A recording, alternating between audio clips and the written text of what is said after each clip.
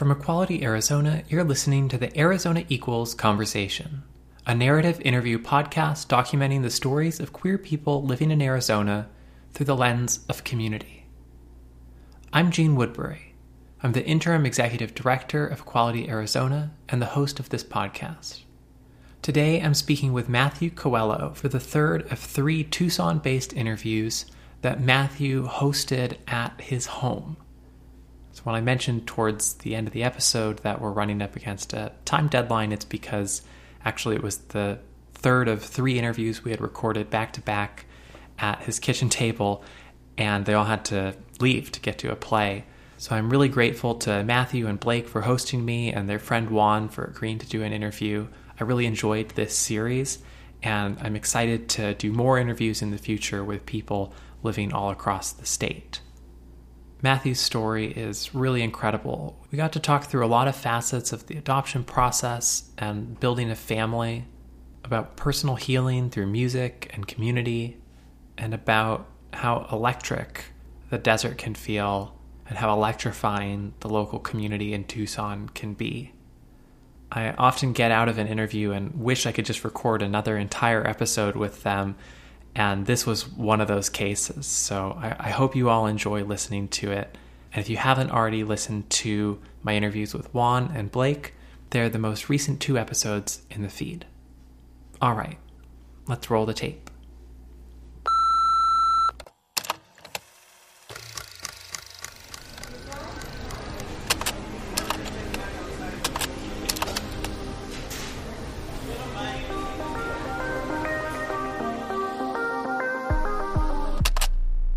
My name is Matthew Coelho. My pronouns are he, him, his. Thanks for talking with me today and for setting up your home for me to talk with you and Juan and Blake. Absolutely. It's been a lot of fun, and I really enjoyed the tour of the new room for the twins. Thank you. That's exciting, and you said this is something that's pretty new. Yes. And so just, I don't know, tell me about that. Are you pretty excited? I'm very excited. We're both very excited, my husband and I, Blake. But yeah, still very new to the situation is still very new to us, and we're still kind of like wrapping our heads around it, and really it feels a little surreal just because we've been on this journey of building our family for really pursuing it for about a full year now. But we made the decision together to start making a plan to do that about 2 years ago. I see. Yeah, that's a long time. Yes. Yeah. Especially when you're kind of, just doing all the education and building community and finding resources. And it feels like a long time, even more. 2 years is a long time, but when you're like kind of going through it, it feels, I don't know. Yeah, when you're in it, I'm sure it feels even longer. Yeah, no, definitely. Yeah. But it was such a really great experience in terms of just absorbing so much information and getting to connect with people and hear people's stories and learn about how all the different ways that families are built. And yeah, it just like really showed us that like we're making the right choice for us and for our family. Oh, I love that. Yeah. Are there good like local resource groups that you were able to find? Yeah. So there's actually an attorney here locally to Tucson, Arizona, Heather Strickland. She has a really great show. She's an adoption attorney.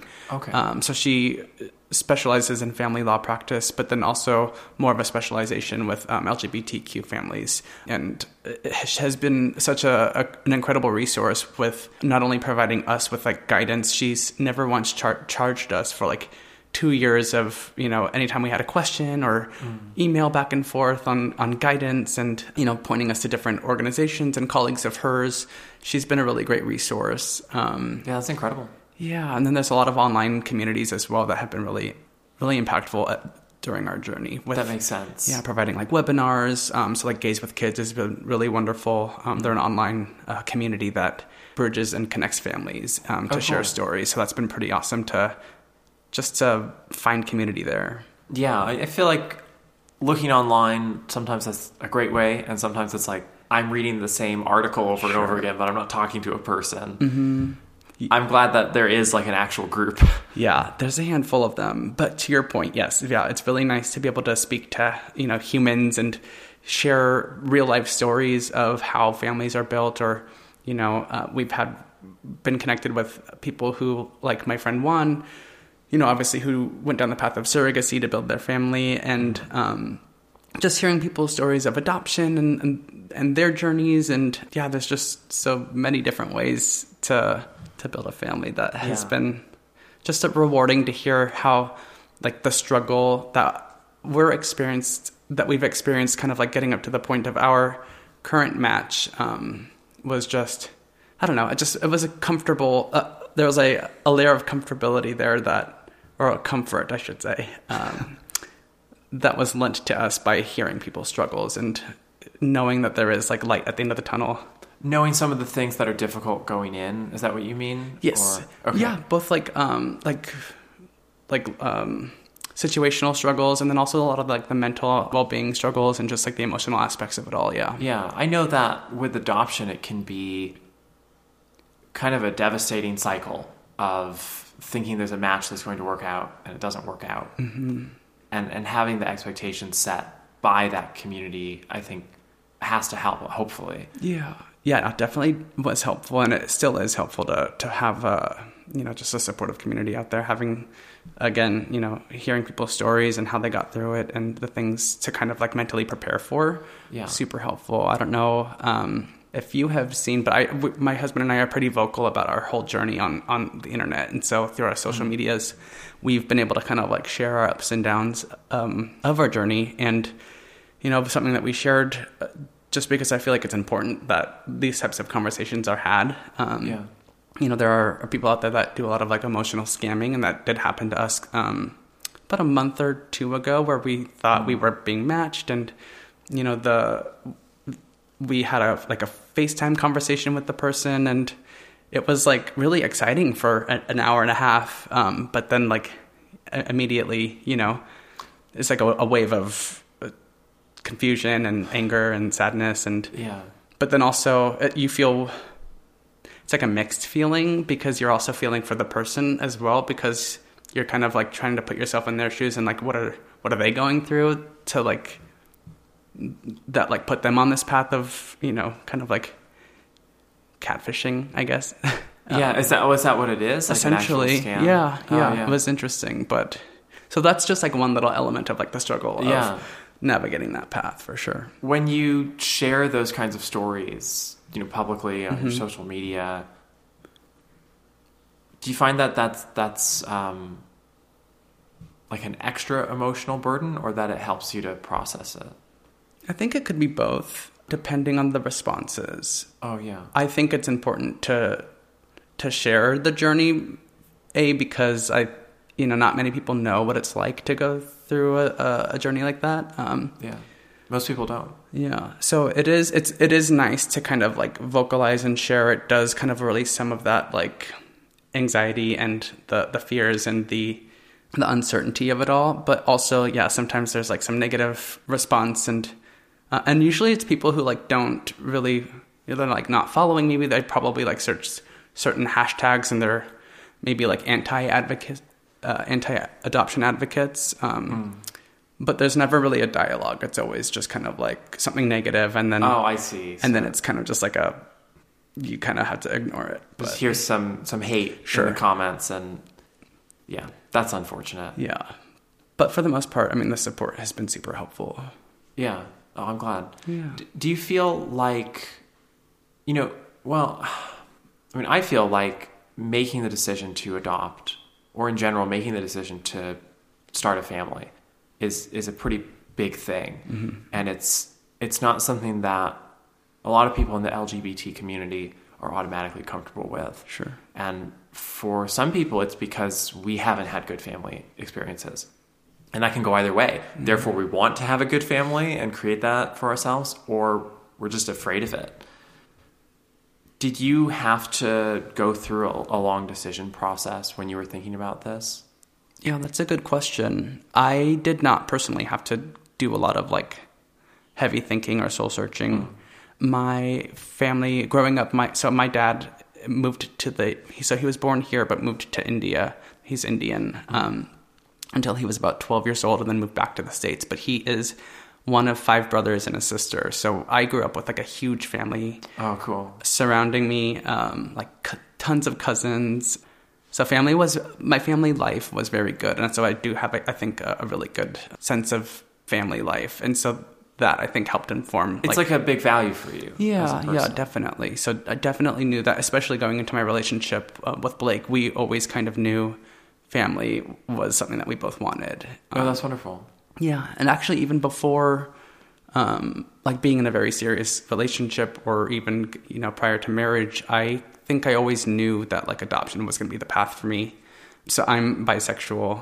And I think even then, whether I were in a long-term relationship with a woman or ended up getting married to a woman, I think that, again, to my point, like the adoption still would have been on the table. Oh, okay.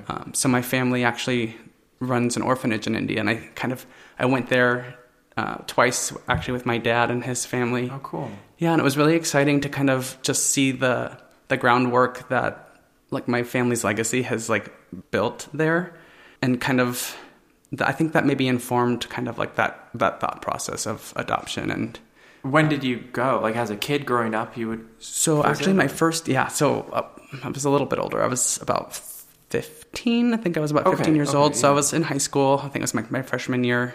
I don't know how old I was. That sounds about right. Okay. But yeah, that was my first time. But I went with just my cousins and my uncle and my aunt. So they're Christian artists and musicians, and they would tour. They still do tour India and like Singapore and like pretty much all over the world. Oh, wow. Okay. But so they were there performing and doing shows. And so my cousins and I got to go along. And during one of the stops, we went to the main orphanage and then to a couple different other locations that my family ministry supports. Oh, cool. Yeah. Okay. Is that something that you're still pretty connected to? Like Christianity or like the church, ministry and the group and everything that the work your family does? I'm supportive, and I'm very I help with like advocacy and sharing, that it exists. I'm not so much involved as I used to be with like, hands-on trips and things like that. Yeah. And it's not just for lack of wanting to. I think it's just with where I'm at in my life. All my family's back home in California, and so it's like difficult for me to play an active role. I mean, not so much now that like, the internet exists and all that, but still. Yeah, it's just hard to like be there and like feel connected in an impactful way. But again, I still share and like do whatever I can from afar. Yes. Yeah, that's cool. Yeah. That's work that has a lot of emotional labor involved in it, in terms of just being supportive to people, being supportive to families, being supportive to kids. And so I mean, I imagine that could be something where having a family built up around it, having multiple siblings and having kind of everyone involved probably helps to distribute that a lot. Is that the experience that you've had? Yeah, definitely. It's still, I mean, like today, I think it's flourished so well with all of that support for sure. That's like cool. The family's so big, and like, yeah, even though I'm not as hands-on as I used to be, I think it's definitely in great hands. Yeah. Makes sense. And so you grew up in California. I did. Okay. Like near LA or? So south of LA, in Orange County. So it's about 40 minutes or so south. Okay, cool. But yeah, so I was born and raised there, and I spent some time out in Nashville by myself. And then when I came back to California, that's actually when I met my husband, Blake. So we got connected and were working in the music industry for a while. And then we spent another stint back in LA. But when we got engaged in Nashville. But when we got engaged out in Nashville, we decided to come back to Tucson. And we thought it was going to be a stepping stone just to kind of get back to Los Angeles and get back into like the artist world and community. But Southern Arizona just has been so great for us that we were like, I don't know if we should rock the boat. Yeah, we've been here since 2018, and I really feel at home here. There's something really electric and exciting about the desert that I feel like calls me here, so it feels really nice. Interesting. I mean, I kind of know what you mean. Driving here, because I drove all the way down from Phoenix, and sure. I love that drive despite the fact that I do not enjoy the 10, because I just love seeing so much of the desert. Yeah. And so I can totally get what you mean. What are some of the other things that have made you feel at home in Tucson? Yeah, I think what really makes me feel at home here is really just the feeling connected to the earth. A lot of the work I was doing back in California before my time here in Tucson, before my move, was involving a lot of community and like community building in the well-being space. So I helped kind of like build it was held in a temple, but it was really like a community center. It was in Venice Beach, California. And what that space was like a well-being center that offered like yoga and meditation and just different well-being offerings that really helped the community thrive in LA. There's a lot of different like social like challenges that are pretty prevalent out in the area, like homelessness and heavy drug use, and the offerings that we provided were a space for people to find connection and maybe like a human interaction that normally they wouldn't receive like out on the streets. And so this was a community space for like people who are unhoused unhoused, a lot of people who were housed as well, like, so just it was for everybody. Oh, that's really cool. But specifically for people who were unhoused or maybe going through a lot of challenges, to find community and to find a helping hand, essentially. That's really cool. Yeah. How long were you involved in that? A little bit over a year. It was called Full Circle. It was really wonderful. We had a lot of really great, incredible, like, wellness speakers come out, specialists and authors. I don't know if you're familiar with Marianne Williamson. She would come a lot and cool. speak. And it was really incredible, the type of work that was happening there. Yeah. How did you get into that in the first place? I think it was my own wellness journey. I think, after high school, I didn't really have a lot of direction. And even kind of like probably even earlier than that, like during high school, it was kind of like a lot of my struggle with my sexuality and coming to terms with who I was, kind of going back to where I shared about my family's, background in the church. That was really challenging for me to kind of like wrap my head around, just in terms of questioning, my identity and questioning whether I aligned with these like Christian beliefs. And it kind of played a huge role in my like mental instability. And I think, again, navigating high school and not fully, letting myself be who I was. I think there was like a struggle where I was, over drinking, eating like foods that were just terrible for me. And I didn't recognize myself, when I was like 21, 22 years old. I looked, I was really overweight. I looked like I hadn't slept in, days. And I realized like, oh my gosh, I don't, again, recognize myself. And so I joined a gym. I started really finding a really great community there. A lot of support. And again, the connection to me was like, I'd never experienced people who supported me for who I was. I was kind of like showing up there as my authentic self in the sense that like I knew I wasn't fully who I wanted to be, but I was showing up anyway, and I was like giving it my best shot to like, work out and like feel good about myself. And I think seeing and experiencing that support kind of led me into my next step of exploring music, because I loved to songwrite and like sing, and I never really pursued that until, joining the gym and feeling good and starting losing weight. I took that next step and being like, well, what else can I do? What can I do next? And I started pursuing music, and I started, things started happening for me there, and I was getting opportunities to write with artists and different producers, and it made me fulfilled. And I was like feeling inspired and like feeling better about myself and like my own self-image and my own identity, really. And then it really just got to a point where it was like, I'm feeling so good about myself and in my skin that I wanted to help bring that to other people. And I think that's kind of like how it started. But I found other people similar to me in Los Angeles who wanted those same things. And I think that's kind of like how I got involved with the wellness space, for sure. Yeah. And then was it like you and a team of people putting this space together, or was it more of like a larger like coalition? It was really collaborative. It was like people from all walks of life.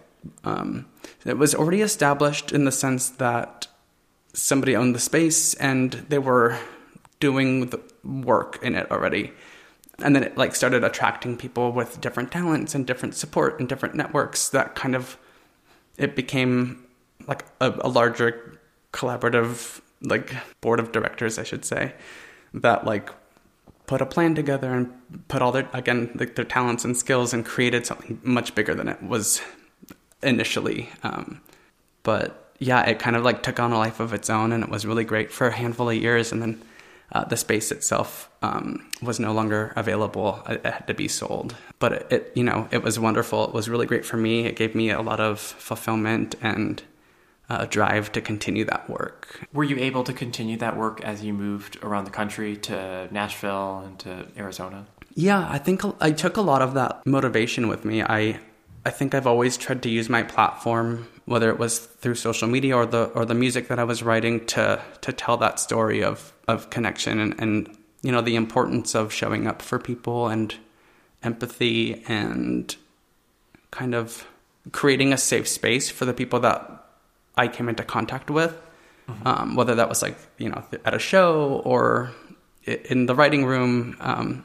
I think that like intention would always end up out to that's where really it was supposed interesting. to go. So like when you're writing music and performing, do you see that as like creating a space for people? Absolutely. Yeah. Oh, that's really cool. Yeah. There were a lot of times I would use my music as a way to there was this really cool event that I participated in with one of my friends, Ben Decker. He is a meditation teacher. And so we did this world peace event out in Los Angeles. And I was able to kind of like perform my music and support that mission to provide a safe space for people to let go and to find that like community there. And yeah, I've always kind of like used it as a way to support that type of work. That's really cool. Yeah. You mentioned getting into music around that time where you were starting to feel healthy in yourself again. Had you been musical before that, and that was the moment where you felt like, now I can really do it and be creative?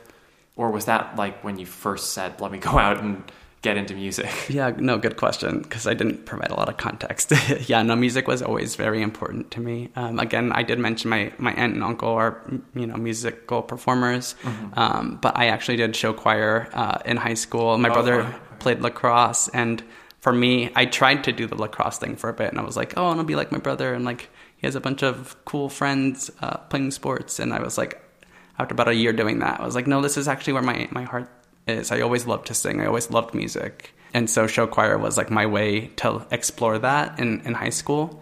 And we got to travel the country and like do, performances. And I love that. That's really cool. Yeah, it was really fun. But that I think was really exciting to me because I got to, I think for the first time, experience what it would be like to be around people who were like-minded. But I think after that, it like disappeared for me. And so I didn't know what to do. I think that kind of like had a larger effect on me than I thought at the time. With creativity, like with any kind of creative work, I feel like if you have the space for it, if you have the people and the community and the venue, you can run on that steam for a long time. Sure. And then when things kind of fall apart and you're on your own, it can be really hard to figure out how to do it. Like, yes, I know how to do this, but also I don't know how to do it anymore. Sure. And you got to a point where you were able to turn that around. But I imagine that for some period of time in your life, you weren't as connected to music. And it's such a big part of your life now. So is that something that like you really missed at that time, or that just you had to set aside? Yeah, no, it was definitely something that I noticed was missing, like when it was. Because to me, I feel like music and songwriting and that type of like release, to me, there's like a very spiritual side to that art form, and having that, either the inability to access that like inspiration or whatever you want to call it, or even just like not being able, not feeling inspired, I think it is a huge detriment to feeling well and balanced. And, there were some times where I was like super depressed, and if I, in that space where when I was super unhealthy and I wasn't inspired, I didn't feel like I could pursue that like art. It was really depressing and like, just a really sad time. Yeah. But, to my point of when I got to meet Blake and, we connected through music and through the songwriting community out in Los Angeles, and we wrote a lot of music together. And we wrote, like a full album at one point. And oh, nice. Okay. My husband and I, so Blake, we actually wrote a song together for our wedding. Because music is so important to us, we were like, the music at our wedding has got to be like super, we were just on it with like the playlist, and we wanted everybody to like get to know us through our music choices.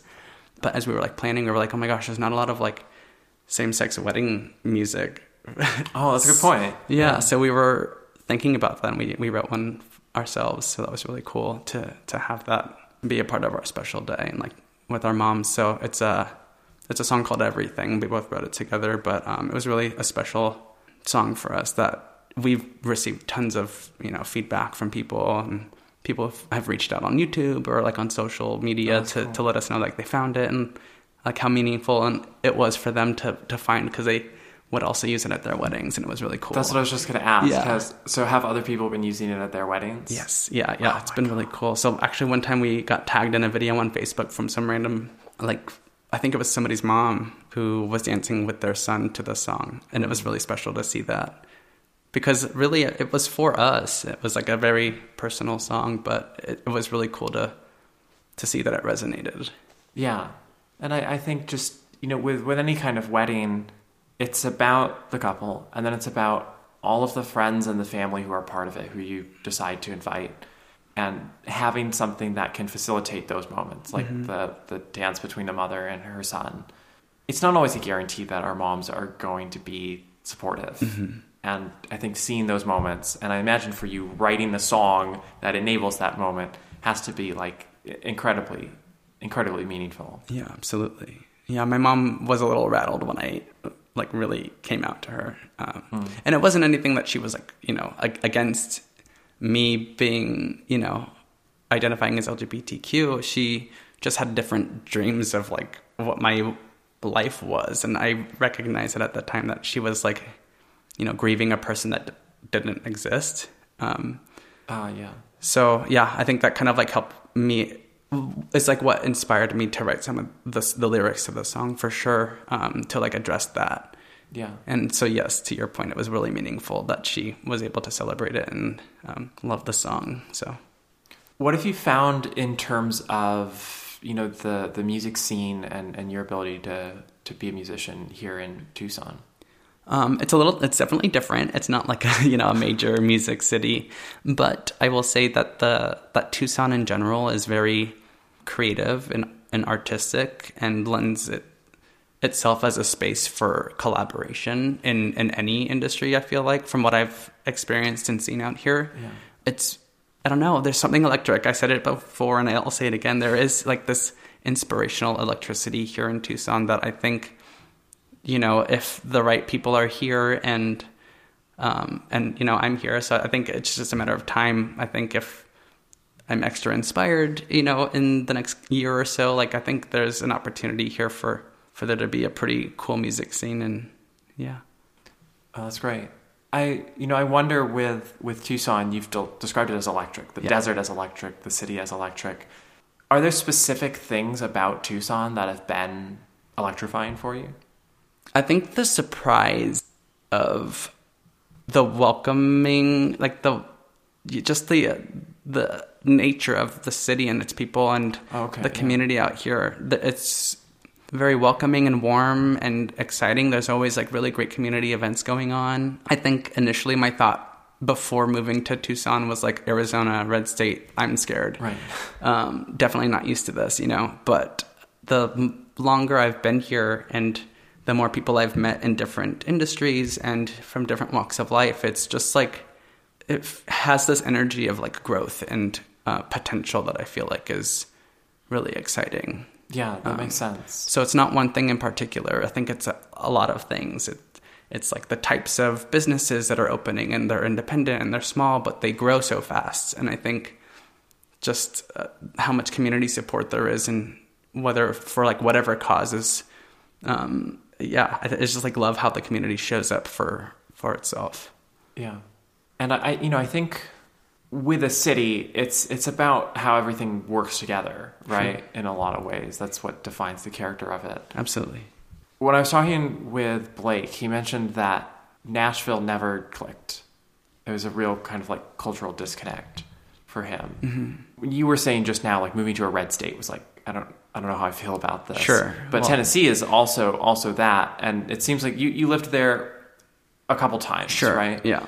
What was your experience there compared to Arizona? That's a good question. I did experience similar feelings as Blake. So I did 2 stints out there. The first time I was, single. I was working in a studio, and it was remote work. And, I never really left, to be honest. It was kind of just like to go out to eat, or if we had friends in town, we would like go meet up downtown. So I wasn't really out in the community much, which sounds interesting, but as, being a writer who I was, full-time music then. And so I like never left, and so that was fine.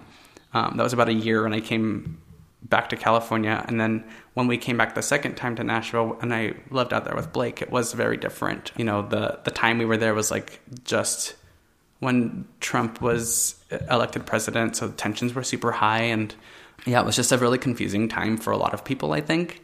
But it didn't feel like it was just very tight in terms of the community out there, especially being in the music community. You would think that there would be a lot of support, which there is, but it's also a very like tight-knit group of people. So unless you're like in the inner circle, you're not really like taken very seriously until like you get a number 1 or whatever. But I feel like the community is just so tight-knit out there that like if you're not in it, then you're kind of just like left behind a little bit. And that's what I kind of experienced. I see. Yeah. And then coming here, you were able to actually enter into communities. Yes. It was a little bit more welcoming. Yeah. That's definitely what I would say. It was more welcoming, and it's maybe totally just my perspective, but it seemed to be more receptive to new perspective and anything new, ideas, people. And it still is like that. I feel like it's, the community out here is growing so much. It's like spilling into other towns.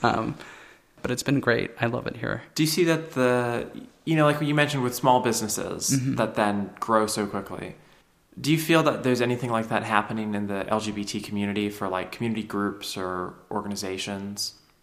I think so. Yeah. I spent about a year on the Tucson LGBT Chamber of Commerce, and just the growth that I saw then, it was about a year ago, was huge. I think they nearly doubled in terms of the businesses that became members, but just the businesses themselves are thriving. And I think it created a very safe space for, allies to even learn about certain challenges and policies that are super harmful for, queer communities. And it really helped build like a stronger ally community, which is really great out here. I see, yeah. So I feel like there's it appears to be like a hunger for information.